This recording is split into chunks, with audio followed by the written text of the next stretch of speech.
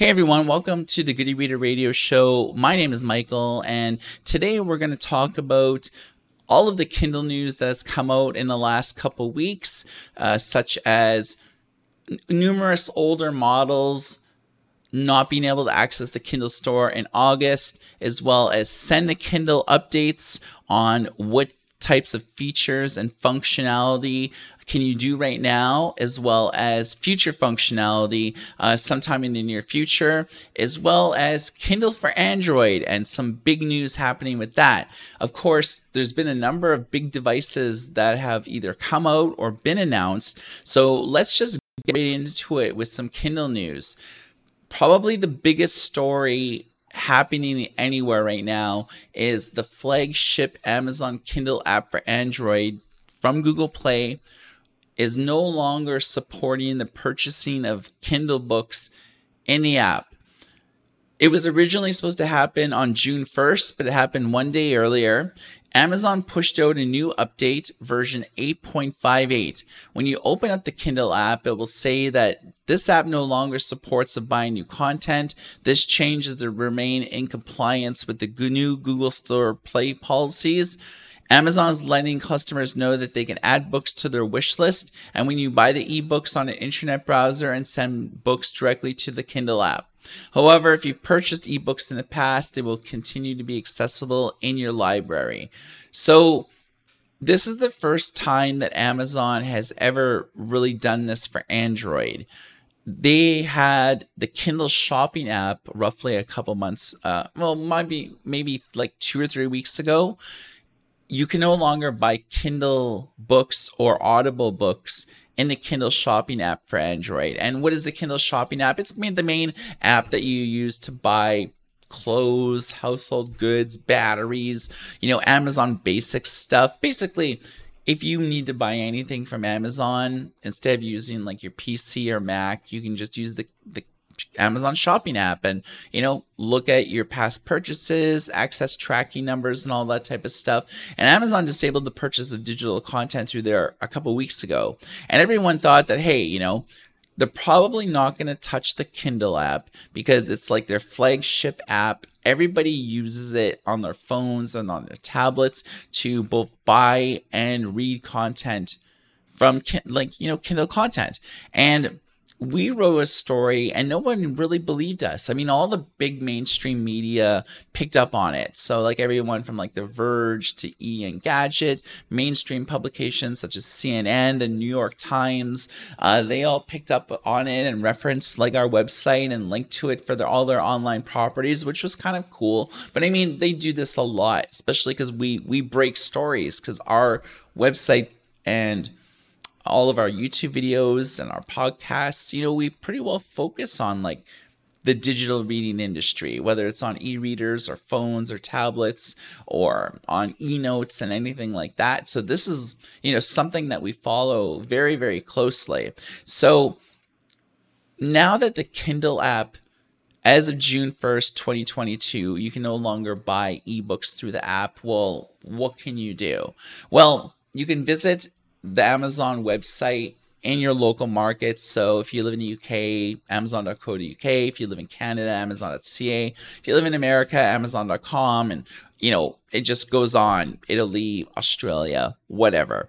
So you can visit the website on your PC or Mac or using your phone's internet browser, going to Amazon, searching for a title that you want to buy the Kindle edition, and then that book will be synced with, the app for, let's just say Kindle for Android, but it'll also be synced if you also read on your iPhone or if you have a Kindle e-reader in your house or something like that. It'll be sent to all your devices. So you're not exclusively reliant on just using a Kindle app. So what else can you do? Well, you could use the Samsung App Store. And you can download the Kindle app from there and uninstall the one that you downloaded from Google Play. The Kindle version from the Samsung App Store works, and you can make purchases because everything's like handled through Amazon or from Samsung. And you could also download the Amazon App Store and download Kindle and Audible from there. And if you have that installed, Amazon handles all the billing directly, despite the fact that your phone may have Google Play on it. Because the Kindle app's not coming from Google Play, you will be able to easily, make purchases and stuff like that, because the one from Samsung handled by Amazon, the one from the Amazon App Store handles from Amazon for all the billing and things like that. So if you use those apps, you're basically logging into your Amazon account using your login and password, the same password as you would use on the app or as on your Kindle e-reader. So all your past purchases would be accessible because it's a Kindle app. So everything will be sunk to that app. So you're not losing out on anything. If anything, it just allows you more flexibility and freedom to do things within the app, as opposed to these workarounds, like, still using a Google Play version, but now you have to you can't buy books in it anymore. So you got to jump through a lot of hoops, and a lot of people just don't want to do that. But this isn't the first time Amazon has done this. When they used to sell ebooks through their Kindle app for iOS, and something more recently that happened was Kindle for Android. So basically, with the Android version, Google Play basically is forcing everyone to use their own Google Play billing platform, and any developer that makes more than $1 million a year, which Amazon certainly qualifies for their Kindle app, they have to pay 30% of each transaction to Google. So for every Kindle book that you buy, whether it's $3.99, $9.99, $19.99, 30% of all those things go to Google. And so, ebooks, low profit margin business. So, Amazon's wouldn't make money if they had to pay that 30%. And the same thing happened with iOS. For the early days of the iTunes Store, the App Store, Apple didn't have their own sort of billing system yet. So all app developers had their own internal billing services. And then, roughly about the time that the iPad came out, Apple sort of said, hey, we're going to develop our own billing system. Every in-app transaction has to use our API, and we're going to charge 30% for each in-app transaction. And, this forced all the big ebook retailing apps to flee the platform. Amazon, Barnes & Noble, Audible, Kobo, everybody else. The only thing that you can do is maybe sign up for a subscription service, buy an Audible subscription service that gives you 1 credit a month. That's the same thing that you can do on Android. So Amazon certainly wasn't the first company to abandon in-app purchases on Android. At the beginning of May, Audible did the same thing. So you can no longer buy audiobooks through the Audible app. The only thing that you can do is take out a subscription for credits. Barnes & Noble fled the platform, so you can't buy audiobooks or ebooks through the Nook e-reading app anymore.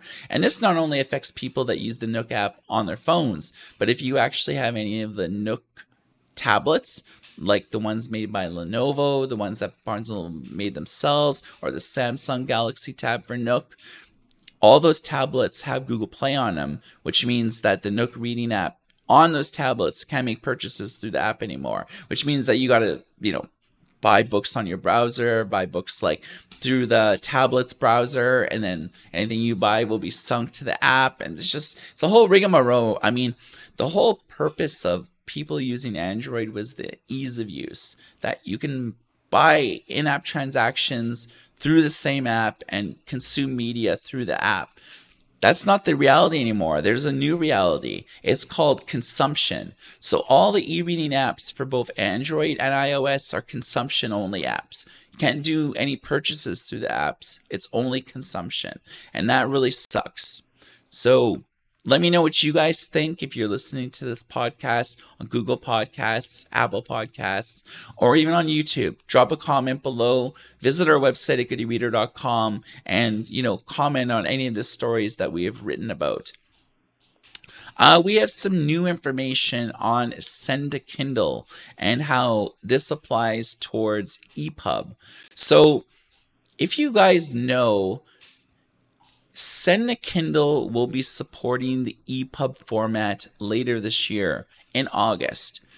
So Send a Kindle is there's a myriad of things that you can do, from Send a Kindle for email, Send a Kindle for a program that you can download for PCs or Macs. There's a Chrome extension, but basically it allows you to be able to send a Kindle Mobi files, AZW files, files that you download from the internet, say from Project Gutenberg, or if you have your own personal collection of DRM free ebooks, you can just easily send them to your Kindle.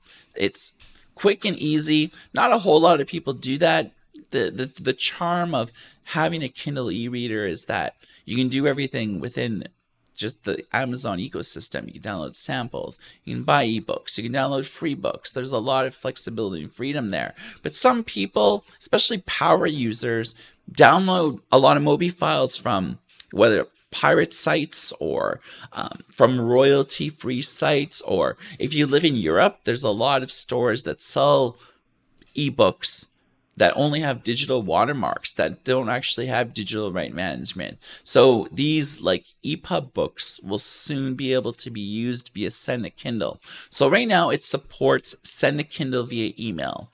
And what is Send a Kindle via email? If you log into your Amazon account and you click on under content and devices, you can actually go and check out the Kindles that are registered to your account as well as the apps. And each one has a unique email address. It's usually alphanumeric characters at kindle.com. And all you have to do is like copy paste that into your web browser. If you're using like Chrome or Outlook.com, Gmail, Yahoo.com, MSN, whatever, right? I use like Outlook on my PC. So all I have to do is like write an email to my Kindle address and then add some ebooks as attachments, and then those attachments will be sent to my Kindle. So I've been doing that with EPUB and just testing it right now, and it's working. But Amazon said that the other Send a Kindle things, like the Chrome extension, Send a Kindle for PC and Mac, those will work in August. They're tending to like work out some things right now. Send a Kindle will also be dropping support for Mobi and AZW books, which are outdated formats. They don't support modern typography. So let's give a little bit of history lesson. Why is Amazon getting rid of Mobi files from being used for Send a Kindles? Well, it's the first format that the Kindle ever supported. The company bought MobiPoc in 2005 for an undisclosed sum, and they specialized in a new ebook format and ebook reading software, which Amazon eventually used in the Kindle that came out in 2007. And it was used for about 3 or 4 years and it's still supported today. But there's better formats that were available. In 2011, Amazon developed Kindle Format 8, also known as KF8. It supported a subset of HTML5 and CSS3 features. In August 2005, Amazon unveiled their newest format, Kindle Format 10 or KFX. It supports a new typesetting and layout engine that supports hyphen, kerneling, ligatures used for text and for ebooks that support like EPUB 3 and things like that. So KFX is known as uncrackable. When it came out in 2015, hackers have tried and they have yet to break the encryption on there. So any ebooks that are available in Kindle Format 10 or KFX are basically uncrackable, which is why in a lot of pirate sites you'll find older formats that have been cracked a long time ago, such as AZW and Mobi. And those are the two formats that Send a Kindle is suspending support for in August. Now, it's important to note that you will continue to load in Mobi, PRC, AZW books by using alternative methods. By using Windows Explorer, when your Kindle's plugged into your PC, you can just drag and drop ebooks into like the folders. But you can also use a program called Calibre, and it'll also support the sending of Mobi and AZW books to your Kindle, but it won't support EPUBs. So EPUB is the official standard for digital book formats. It's received major revisions. It basically came out in 2007, and this was known as like the format wars. So when EPUB first came out, There was a bunch of other formats. There was Lit that Microsoft did, or maybe it was LRF. Anyways, like Lit, LRF, PDF. There was just like a myriad of different formats that had come out, and companies like Sony, companies like Microsoft, they always developed their own format. But eventually, EPUB ended up being the format that everyone started to adopting. It was like the most used. Publishers used it, like big and small. So when publishers like do like ebook conversions, they mainly start at EPUB, and they ended up like submitting that to Amazon. Amazon converts it from EPUB to another format, which is like the same thing with Send a Kindle. When you send a Kindle EPUB to your Kindle, it's not like basically sent as an EPUB. It's actually converted to like an AZW format. So Amazon is not supporting EPUB natively in their reading apps. It's basically converting it behind the scenes. So yeah, I mean, EPUB, like everybody uses that except for Amazon, like Apple Books, Barnes & Noble, Kobo, Google Books, Scribd, Overdrive, and virtually everybody else. Like EPUB is like the most widely adopted format in the world, which is why I guess Kindle is eventually going to be supporting this. So that's some sort of good news. But we do actually have some bad news now with Amazon. So if you thought that the Kindle app for Android was bad news, this is bad news if you actually have a Kindle e-reader. Amazon announced that in August 2022, a large number of older Kindle e-readers will no longer be able to access the bookstore. This means you won't be able to buy, browse, or even download free samples. Effectively, the store will be inaccessible. This affects the Kindle second generation, Kindle DX, Kindle Keyboard, Kindle fourth generation, and Kindle fifth generation. The only way that you could still buy books on these e-readers come August is to buy them on the website, sync them to your Kindle, but you can't actually buy books on a Kindle anymore. Why are they doing this? Well, Amazon hasn't really stated why, but I believe this has to do with TLS certificates. The Amazon bookstore sometimes updates their security, and the minimum the store currently accepts right now is TLS 1.2.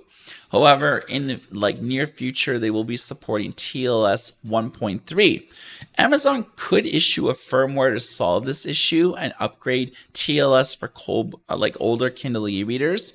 But why bother? There's such a small population of users that actually are using 10-year-old Kindles with poor PPI and e-ink Pearl screens.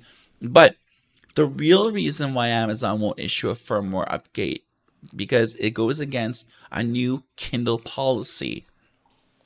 We broke a story last year, it was around August, that they will only issue security updates for 4 years when the Kindle was last available for purchase on the Amazon website. This means that prior generation, like the Kindle Basic that came out in 2019, the 10th generation Kindle Paperwhite that came out in 2019, the Kindle Oasis 3, they will only be supported from around 2024 to 2026, and then they will no longer receive firmware updates. So Amazon implemented this policy to get people to upgrade every few generations and continue their investment in the Amazon ecosystem. The hardware business does not really net Amazon any meaningful revenue, but their entire business centers around selling digital content, such as audiobooks, ebooks, comics, subscriptions to Kindle Unlimited, as well as Kids Plus. So, Amazon doesn't make any money upgrading older e-readers to have them access the Kindle bookstore because there's so small amount of users that are actually doing that. However, if you're still using those e-readers, Amazon's sending emails out to people that actually have active e-readers attached to their accounts. They're offering them a 30% discount towards the current model, as well as $40 in free ebook credit. So if you're still using this old e-reader, now's probably the best time to upgrade. There's some new e-readers that have come out lately, and they're all pretty exciting. Probably the newest one was announced today, the Pocketbook Era. It's a 7-inch e-reader. It's using the new Encarta 1200 e-paper display technology. It basically increases the contrast of the image by 15% and improves the response time of the touchscreen by 20%. So it has a smart light, so both a color temperature system and a front light display. It's a 300 ppi screen. It has physical page turn buttons, but they have basically redone the design with the Era, so it's unlike any pocketbook that they've released in the past, which always had physical buttons alongside the bottom of the bezel. You know, they had a home button, a more button, a back button, and so on. So they've incorporated that into the touchscreen layer now, and they're using Carta to make everything that you do on a touchscreen more responsive. However, they've still continued to have the physical page turn buttons, but they've slimmed them down. So actually, this new pocketbook, it looks very slim and trim. Specs pretty good for a pocketbook. It's a dual core 1 gigahertz processor, 1 gig of RAM. You know, traditionally they use about 512, but they're using 1 gig in this. They have 2 colors to choose from, and each one has a different storage subset. So the Sunset Copper version has 64 gigs of memory. It retails for about $249 US, and then the default is the Stardust Silver one, and it's basically the whole unit is not like copper or silver. It just has trim along the side. So the whole device isn't it, but they have like these cool little strips that basically have color. So the Stardust Silver one is 16 gigs of memory, and that retails at about $199. These will come out at basically the first week or two of July. It has USB-C. It has a single speaker, as well as Bluetooth 5.1 for earbuds, wireless headphones. It has a text-to-speech system, 1700 milliamp battery, and weighs 228 grams, so it's pretty light. And Pocketbook is like one of those companies that support such a wide array of formats.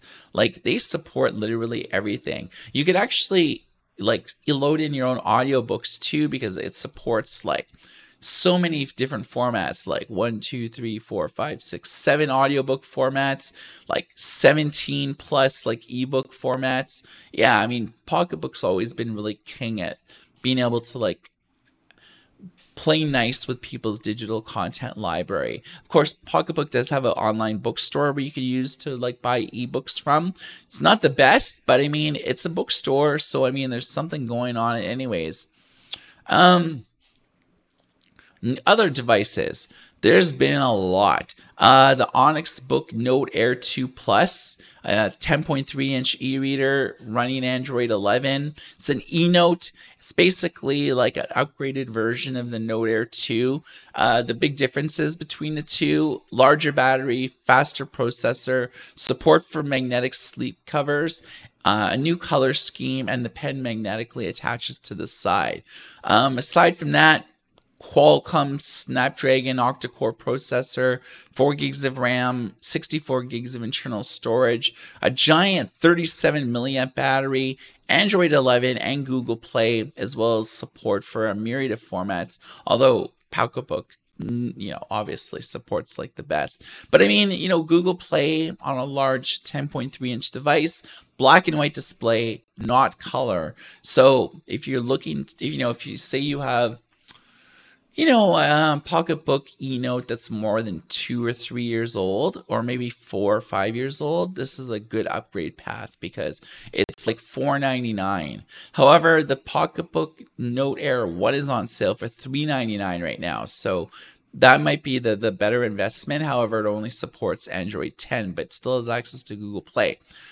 Barnes & Noble surprised everybody by releasing a brand new e-reader that's going to be available in the first week of June. It'll retail for $119, which is pretty cheap. So this is the same size as the Nook Glow Light 4 that came out in 2021. This has the same form factor, so the same shell and everything. This one's called the Nook Glow Light 4e, and it has a little less specs. It's using 212 PPI instead of the Nook Galoy 4. This has 300 PPI. It's 8 gigs of storage, USB-C, Wi-Fi, Bluetooth, an anti-glare screen protector, a pretty good processor. It also has physical page turn buttons on both the left and right hand side, as well as a home button on the bottom, the ubiquitous U, or upside down U, but it's basically an N. This e-reader will fit all the cases that came out for the Nook Lite 4. So they're not making a new line of cases for this, because the Nook Lite 4e is the same size and dimensions and everything. They're basically using the same device, but they're just using a different screen technology, so they can offer it for like $30 or $40 cheaper than a Nook Lite 4. And so this is a good entry-level e-reader. Why did Barnes & Noble release this? Not everybody listening to this show or listening to it on podcast networks or YouTube and whatnot, a lot of people are more concerned with mid-level or flagship e-readers, because if you live in the Western world, you kind of want to buy the best because it's going to last you for 4 or 5 years. E-reader technology really doesn't dramatically change over time. So, unlike an iPhone or a flagship Android phone, you can hang on to those for maybe a year or two before it's time to upgrade your smartphone with e-readers. The upgrade cycles, instead of 2 with a smartphone, it's 4 or 5. So probably the better buy is the Nook Lite 4, but there is a good reason why Barnes & Noble released the 4E. It's mainly so they could have a 4 SKU strategy: an entry-level e-reader, a mid-level e-reader, and a premium e-reader, which is the Nook Lite 7.8 Plus, which has a 7.8-inch display, 300 PPI. It's the best e-reader that they likely have ever made. Just the software on Nook, I think, could do with some love. They've been basically using the same UI and system for 5 to 7 years. So a lot of things change, and I really do think that they need to make things a little bit more responsive. At least from everybody that I've talked to about Nook, they say the weakest part of it is their software. So I think that their hardware is starting to get on point. It's just their software, I think, that needs a little bit of TLC. And I'll bring this up with them. So why is Barnes & Noble released basically 3 e-readers in 2.5 years? What's up with that?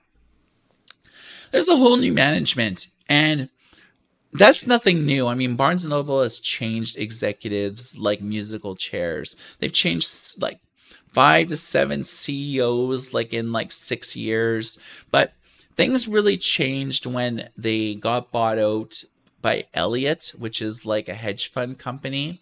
They actually own Waterstones too, which is the largest book-selling chain in the UK.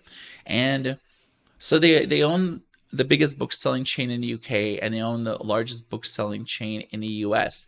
The same CEO that was in charge of Waterstones, that basically churned that bookstore around from basically insolvency to being the best, most highest regarded bookstore in the UK, was James Don.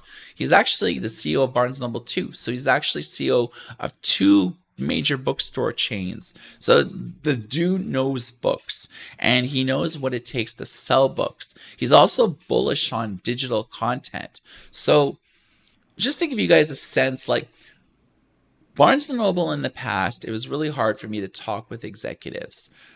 When it was a publicly traded company, and the executives and the Nooks would basically stay there for a year or two, then they would move on to a toy company, or to the greener pastures. Barnes & Noble was just a resting stop for them.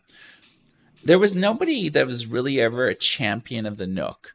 There's been times when it looked like it was a priority, and then other times it would go 3 or 4 years without a new e-reader, and they would do tablet relationships with Samsung. So it's they didn't care. But it seems as though in the ever since they got bought out, so basically close to a year and a half now, they've never been more accessible. I talked to the VP of Nook. I talked to the VP of Nook Audiobooks. I talked to the VP of e-commerce. regularly. Whenever there's something I want to know, they're super accessible. And so they've never been more accessible. Before, there was all these PR gate guards that you could never talk to executives. You had to like go through the PR department of Barnes & Noble, and it would take weeks to get an answer from them. So things have changed. And from all my talks with them, it's like, we really want to make Nook successful, and we pay attention to like what everyone's doing in the industry, and we just want to make Nook competitive and in the future better. And it was, I guess this sums it up. But 3 years ago, I talked to the VP of Nook. I asked him if he like paid attention to what Amazon did with the Kindle. He says, no, I don't care. I don't care what Amazon does. Amazon's the biggest company in e-readers. They sell the most ebooks. Audible sells the most audiobooks. They sell the most e-readers, the Kindles. You would be stupid not to pay attention to your competition. And then now Barnes & Noble's like, yeah, we pay attention to like everybody. We pay attention to brands that you've never even heard of before. We have those e-readers here that we're testing to see like, if there's anything on them that we could do and we can do better. And I mean, that speaks volumes. Like, Nook is back, folks. And I think that they're going to be around for a long time. And there's been times where it looked like that they were not going to be around. Bionic reading. Have you ever tried this on any e-reader such as the Kindle? This was one of our top stories basically in the last month. So, bionic reading is like a new type of reading. So, like, let's just say that the Kindle has a series of world-class fonts that were developed by Amazon. They tend to provide the best reading experience with Bookerly, Ember Bold, but there's a new font in town that's making its ways throughout the e-reader world. Bionic reading revises text so the most concise parts of the words are highlighted. This guides the eye over the text, and the brain remembers previously learned words more quickly. The eye is guided through text by means of typographic highlights. With the interplay of fixation, saccade, opacity, visual stimuli can be transferred to the text, which decisively change the typeface. Basically, if you look at bionic reading as a new method facilitating the reading process by guiding the eyes throughout text with artificial fixation points. The bio in bionic reading is bold. Reading, just the word read is bold. Is bold. The first letter of N, method facilitating reading. There's the first few characters that are bold. So I guess this like makes the eyes want to read faster, but this is not a speed reading system. It's basically 50% of the content on any given page is shown in bold. They have an API that app developers could use to implement the system in an existing e-reading app, but they actually have an online converter that you can convert EPUBs to a bionic reading format. So let's say that you downloaded the latest James Patterson on a pirate website and you want to convert that like book and change the typeface so you could like read it on your Kobo or Kindle. What you can do is you could like use the like online converter that bionic reading has, and I believe the link is like api.bionic-reading.com/convert. So that's api.bionic-reading.com/convert. You basically just browse your computer for an EPUB file. It does support other formats such as text, RTF, docx, etc. Or enter the text or on a website. So you can just like do a body of text just to test. So you can like browse your computer for an EPUB file and it will like automatically convert it to a bionic reading format, and then you can copy it to your Kobo or Nook, or you can send a Kindle via email, the EPUB doc, directly to your Kindle. So It's a cool new system, and it's been a long time since we've actually had a really kind of cool new ebook format. It's been like an e-reading format. It's been a long time, like 5 or 6, 7 years longer. I mean, probably Amazon's probably the last ones to make like Ember or Bold or like Bookerly. So the last time I can kind of think that anyone's really made like new fonts that have actually captured the attention of like or the imagination of people. So in the last like month, so many e-readers have come out. Like so many. Let's just go over some of them. The Pocketbook Era, the Books Note Air Plus, the Barnes Noble Nucleolite 4e, the Ink Palm Plus Mini, the iFlyTac Air, the iReader Palm Reading Smart 3. What else? The HiReader, the Hisense A9, the new Fire 7 tablet, not exactly an e-reader. And these folks were like released just in May. Yeah, I mean there's a ton of them. The Poke 4, the Poke 4S by Onyx Book, and a few future Onyx books. Big Me, a Chinese company that started doing English on all their devices, 12 devices. Like, I would probably say that 2022, with the addition of popular devices like the Huawei MatePad,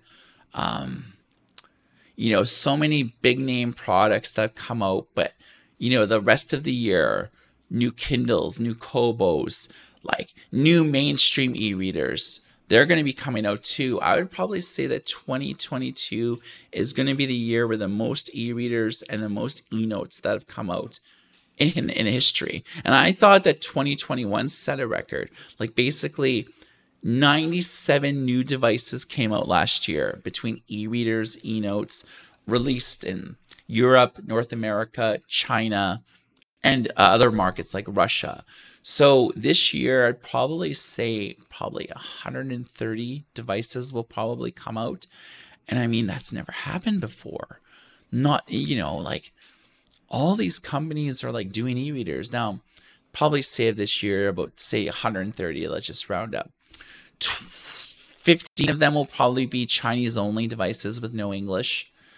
But that leaves like easily 100 more with English that are accessible by everybody listening to this show or watching it on YouTube. So that's huge. What are some of the technologies that these new e-readers are going to employ? So only a paltry few of them this year, like basically counted on one hand, have been using Kaleido, so color e-paper. There's been like DS slurry devices that were announced last year that will be shipping in this year, like those crowdfunding campaigns. The names escape me, but we've reviewed them. Let me just look on our website really quickly. DS slurry. They're Chinese companies, but they are releasing products in multiple languages. Yeah.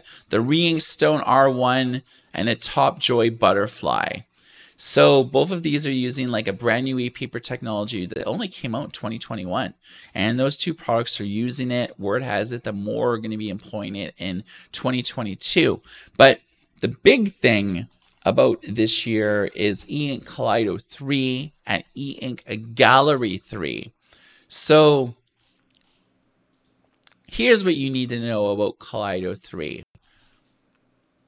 It displays 4,096 colors, but it increases the saturation of those colors by 30%. They have a new frontlit display system that decreases like the light. So we're going to finally see color temperature systems with Color E-Ink. So the last few generations of Color E-Ink Kaleido used around 4,000 colors at 100 ppi. The ppi has been increased to 150 ppi, and they're using RGBW colors on it. It has support for the newest e-ink technologies, like e-ink Carta 1200, what the pocketbook's using. It's using Carta 1250, which the Fujitsu and the Onyx Book Nova 3 colors are using.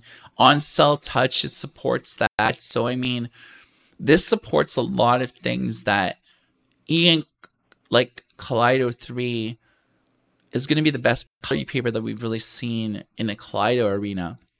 But it supports all of the new waveforms that e-ink has developed.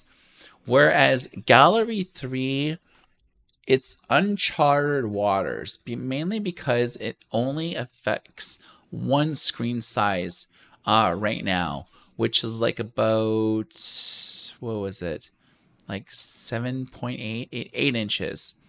So Gallery 3 is based on advanced color e-paper technology, which not only could display 4,000 colors, it could display 50,000 colors.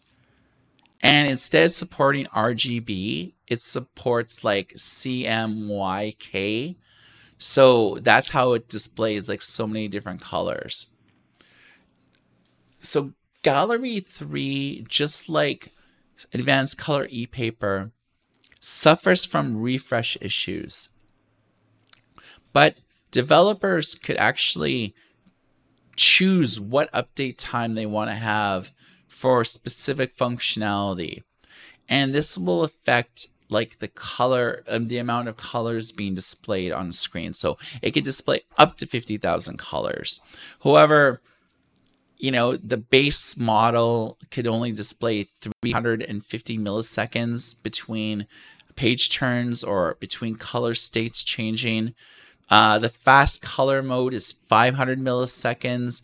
The standard color mode is 750 to 1,000 milliseconds. And the best color is achieved at 1,500 milliseconds. That's like about 1.5 seconds. So you'll see the best colors at 1.5 seconds. But that's for the page turn speed. I don't know if a lot of people are going to be into that. But for drawing, yeah, I could see for drawing like that, although it wouldn't be as fluid. But I think that there's a comfortable medium between 500 milliseconds and 350 milliseconds to be able to display, say, like 35,000 colors. Still, that's pretty awesome. So, I mean, it only supports 8 inches, like, until a few devices come out and people are using it. However, it's not going to support Carta 1200, 1250 on Cell Touch. It's not going to support like anything. It's basically a new form of e-paper that is pretty well used to make things look really rich, deep, and colorful. eNotes, I think, could get the most value out of it. So instead of eNotes using Kaleido 3 right now, or Kaleido 2, sorry, they usually do about 17 different colors.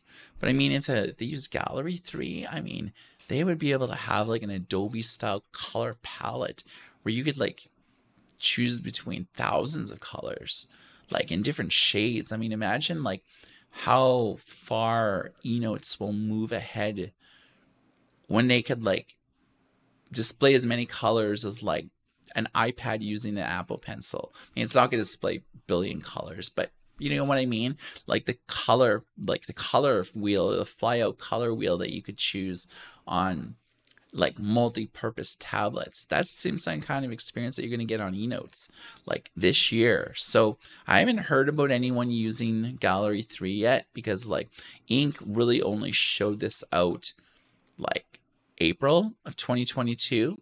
That's about the same time that they announced Kaleido 3. So big e-ink customers receive development kits probably in March. So they get enough lead time to say like, do we want to use Gallery 3 for a product that comes out like in, fall, or do we want to use Kaleido 3?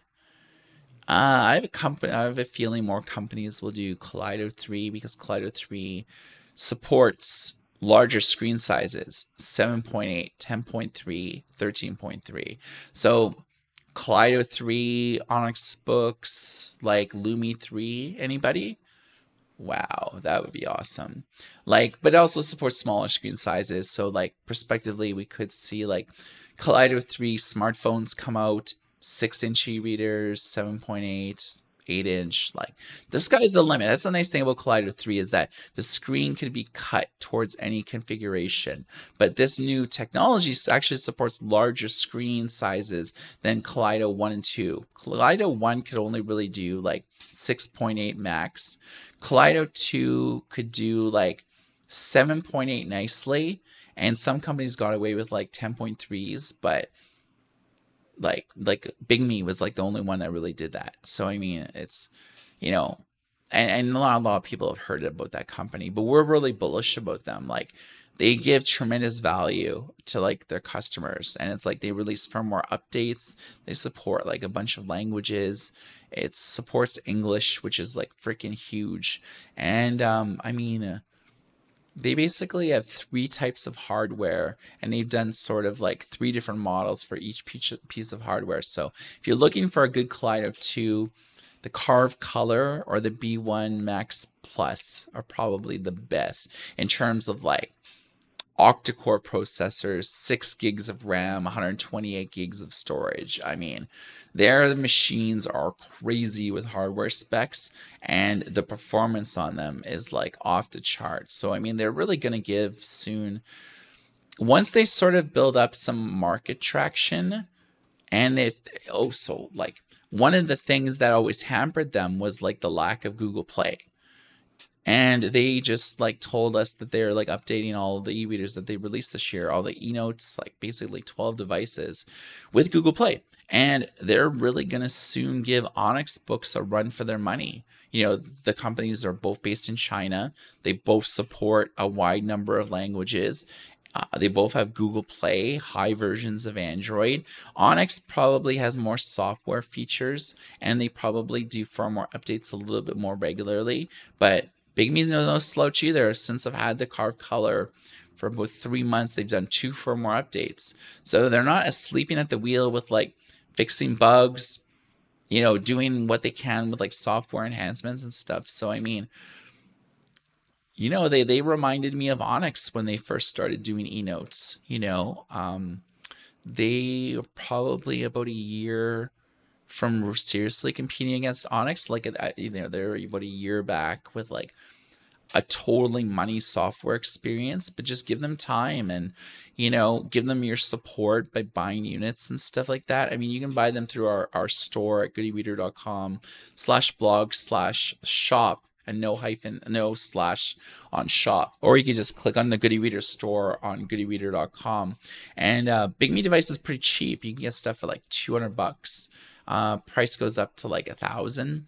Depends on like if you want the best specs, flagship quality type things. You know, it's the type of people that are like, you know, when you buy an iPhone, do you buy the iPhone, you know, when you buy, say the 13th generation comes, do you buy the iPhone Pro Max that has like, you know, the most RAM, the most internal storage, you know, the best ProMotion display? Or do you get like, you know, a mid-level model like the Pro, or do you just get the base model? You know, it's like there's an iPhone for everybody. It's like Apple Watch, you know, like they have like the Apple Watch with like the, you know, the default aluminum display. But did you actually know that they actually make titanium and another metal? Um, So they do aluminum, which is the base, and then their highest model is titanium and stainless steel. So obviously, the higher the watch caliber that you have, like they're all the same sizes, but just made of different metals. And I think if you get like the titanium or the stainless steel, it actually has a better screen, a more durable screen. And I noticed with my aluminum Apple Watch, it scratches more easily. But I mean, like iPhones, like Apple Watches, like basically like anything that there's like a range of devices. So you can buy like something entry level for just a few $100, but if you want to get like the Hermes edition, it's like, 5,000, if you want to like pimp it out and like, you know, like make your friends jealous, or at least thinking that the more money that you spend makes people jealous, which I don't know is the real case.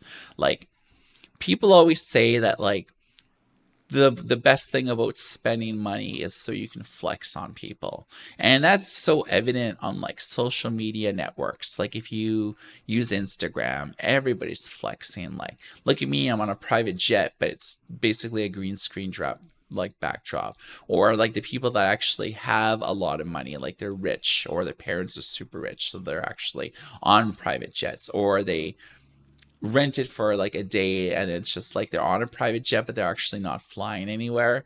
There's like all sorts of different levels of Instagram people, but everyone's just trying to flex, like using, you know for me, I never really try to hide who I am. I try to lose weight, and I've started really working out the last like 4 or 5 months. So I've like, lost like 20 pounds and I feel great. Like, I used to dread like going for walks and exercising, and it's just become a daily thing for me now. And it's like when people say that like exercise is addictive, it is. It like releases like endorphins and stuff. It makes you actually feel pretty good. So I'm smiling more, and I never used to show teeth when I smiled, but I am now a lot. So that's cool. But flexing, I mean, I don't spend money to flex. I spend money, like more money, on things because they're more durable. Like if you buy fast fashion from like Forever 21 or H&M, like you're buying clothes for like $10, $15. If you buy jeans from the Gap, those things are not going to last you for more than like a couple of months before the washing machine puts holes in them. You're not going to get them dry clean because it's dry clean costs more than you actually paid for the item. So I've always been the type of guy that spends more on things because intrinsically I want them to like last. So I'll spend like $1,500 Canadian, which is like maybe 1,200 or 1,100 US, on like a blazer, because I have blazers that are like 12 years old and they look great. I get them dry cleaned like every five or six wears, that mostly. Collared dress shirts, maybe like $200, $250 dress shirts, and like I have like maybe like 30 in my closet, just different shades, because they mix and match with like my dress pants and my blazers and my shoes, my dress shoes and stuff. So I could always like mix and match my fashion. I've had some dress shirts for 14 years that I spent $250 for. And it's like you get anything over, if you can buy clothes that last you like 4 or 5 years, you're in great like position. Like, it's like sweaters. If you can buy like wool sweaters that like will last you a long time. You buy like a good cashmere sweater, it'll last you like 15, 16 years. It's like good cookware. I recently got like an all cast like cookware set, and I got it because everybody was saying in the reviews that's like, not only is this stuff hella durable, but I've actually passed this down to my daughters. Like, it's like good quality cookware will be passed down like generations because it just lasts. It's like, when your parents often will say like they don't make things like they used to. They cut corners a lot. Like my mom had this toaster oven that she had from like when I was a toddler, and she still has it. So it's been like she's had it literally for like 30 plus years. Nothing's ever gone wrong with it. Not a single thing's ever had to been replaced. It's like durable as hell. And like I bet she spent $100 on it at the time. But it's like, durability is huge. So yeah, when I spend money, I don't spend money to flex. I spend money because like I'd rather spend more to buy something of quality so you can like get like 10 to 15 years plus of value on it, as opposed to like fast fashion, it'd be nice to spend $10-15 instead of hundreds of dollars or $1,000 on a blazer. But fast fashion stuff, a month, weeks even. That's why those whole stores like change everything so quickly, because they could afford to throw everything out that doesn't get sold and change up like the entire store's like selection every 2 weeks. So you can shop at those stores and your money will go a lot farther, but it's basically disposable fashion. And I guess the thing about disposable fashion is that the people that actually make the stuff, they're the people that suffer. Because you ever hear like on the news where like people bought something and there's like a help me note like in that they find in it, like, I make like 5 cents like a day and I make like 300 shirts a day, like please help. When you see things like down in the news, it's because of fast fashion. It's because like the little factories in Pakistan or like India or Vietnam or in Africa, it's like they're all underbidding each other. So like hardly anyone's making money, much less the workers, to make like thousands of shirts, and they'll keep on getting jobs because those 1,000 shirts will get sold, snapped up, but for like $5 or $10 a pop all over the US. And like a week or two later, they're going to get another huge order, so that's how it is. Where, let's look at it from like an e-reading perspective. Most e-readers are pretty durable. They're constructed in such a way that you get value. Like I know people that have been using the same Kindle for like 10 years. There's nothing wrong with it. The thing that will probably go wrong with it, if they keep it like another 5 years, is just the batteries.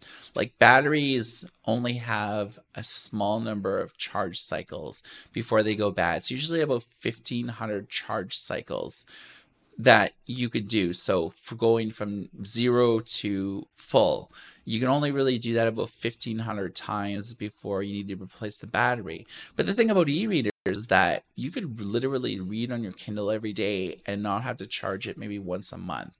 So I mean, that's how you could really get years worth of use out of it. And that's the thing that's always appealing towards e-readers. Like whether you buy a Kindle Basic for like $59 on sale, or a Kindle Paperwhite 11th generation with a 7-inch screen for like $119, you can literally hang on to that for like 5 to 10 years and still get a ton of enjoyment, save money by buying ebooks and stuff like that. And you get your money's worth and then some. You get a ton of value out of it. But then again, like,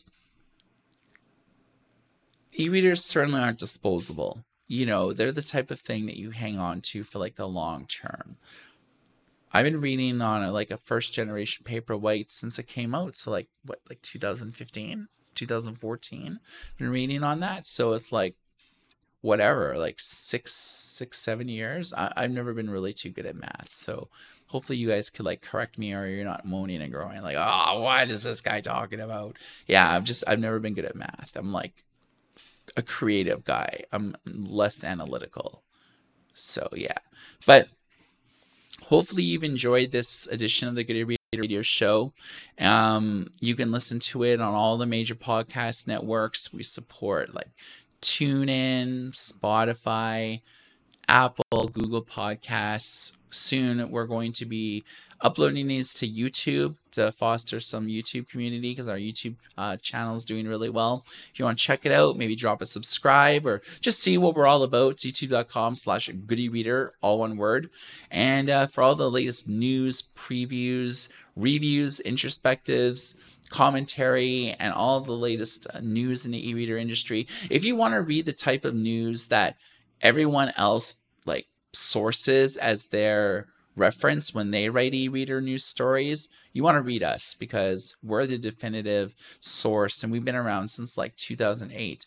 So like a long time. So we've been tracking this e-reader industry for quite a while. So we see trends, analysis, like all of the news. So if you want to know about any new e-reader that gets released, no matter where in the world it comes out, South Korea, like China, like Russia, Europe, like, brands from like Bokin to brands like Fujitsu out of Japan. It's like, we are your online destination. And I've been following this like e-reader industry like more than a lot of people that are actually working in the Kindle division or the Nook division or working at Kobo. It's like I've been tracking an industry like more than a lot of those people that have even had jobs within the e-reader industry. So I know a lot. So if you want to hear more, we're going to be doing these like radio shows like every week. We usually do them on Friday. This is an early edition just because